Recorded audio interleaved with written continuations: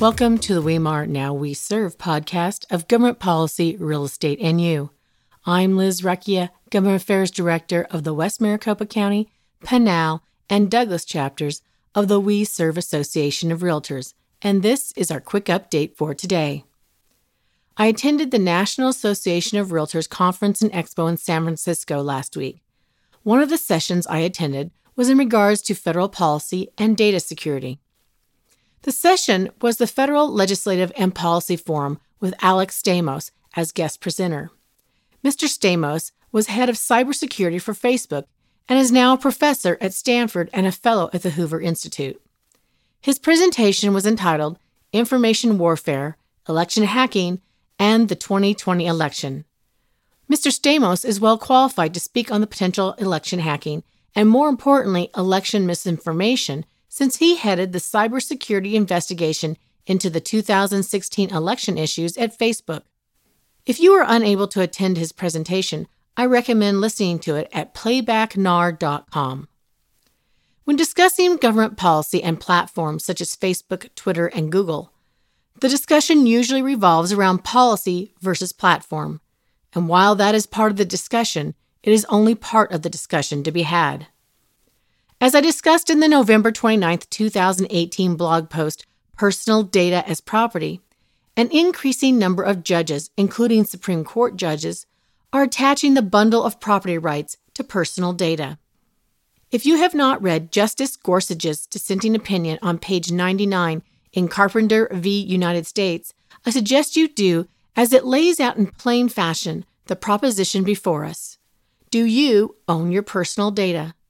Does providing your personal private data to a third party in order to receive a necessary service automatically mean you give up all rights to that data? Documents that in another day and age would have been secured under lock and key in your office or home are now secured on third-party servers. Did you really give up your rights to that data?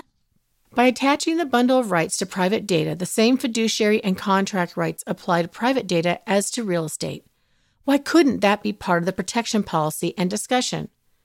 Why can't the right to private contract, whereby the owner of the data gives specific permissions to the user of the data, just as our real estate contracts grant precise permissions, such as right to occupancy, with specific terms and conditions attached, why couldn't that be part of the solution? I posed this question to Alex Stamos at NAR. Here is his response.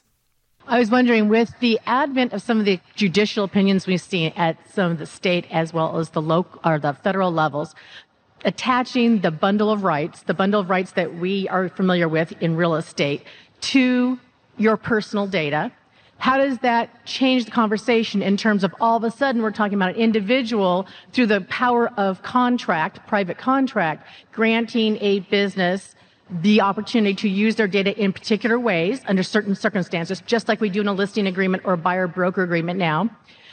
And that same business has a way of doing business and disclosing that to that client, that potential client, so that the client can decide if they want to do business under those circumstances. So we have a bundle of rights for the individual, a bundle of rights for the company, and that right to private contract is what's dictating that interaction, because we have a whole lot of people from 50 states and territories of the United States, and yet they always are able to enter into contract for business or real estate. Why can't that principle be extended into this? And then we're less about technology all the time and sweeping regulation. I'm not actually sure if I could totally understand. Look,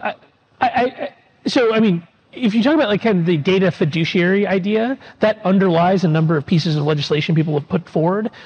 I think your position on people should have the right to opt into certain things under private right of contract, that is the old model of privacy in the United States, right? That like FTC enforcement was often based upon people violating the terms of service that they had. And that's just, as a society, we're moving away from people making those decisions to a much more paternalistic model like GDPR, where the government decides what you're allowed to do with your own data. So whether I agree with you or not, that's just not the trend with all this kind of the media zeitgeist.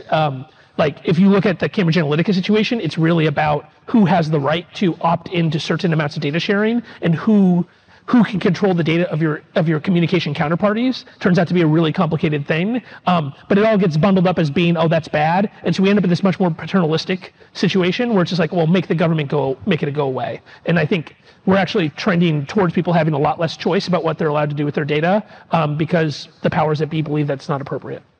And so here's the question. Do you want to preserve the right to have private data and documents?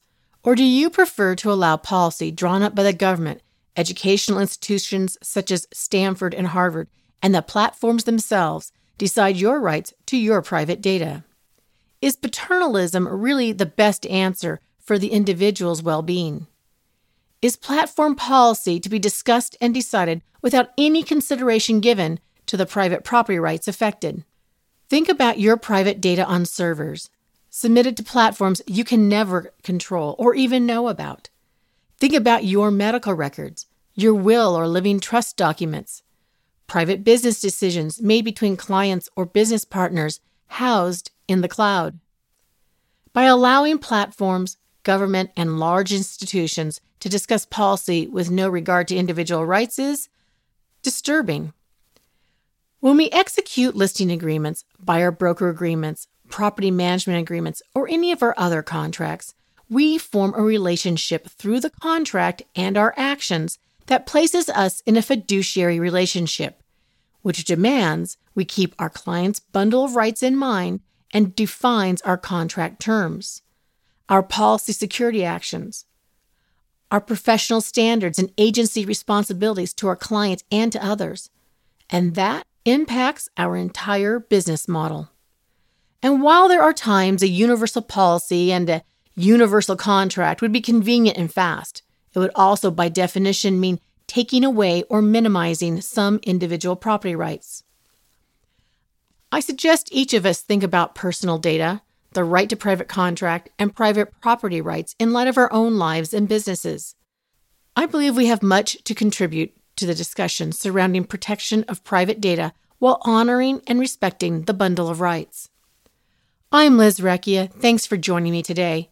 Make sure to read your emails from our association as we become We Serve.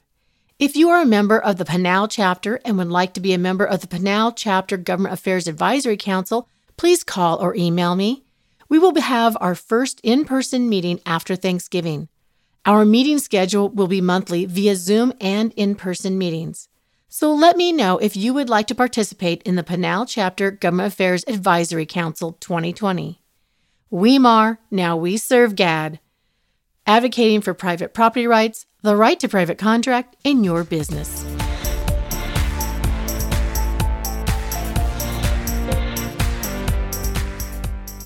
This podcast is part of the C-Suite Radio Network, turning the volume up on business. This podcast is a part of the C-Suite Radio Network. For more top business podcasts, visit c-suiteradio.com.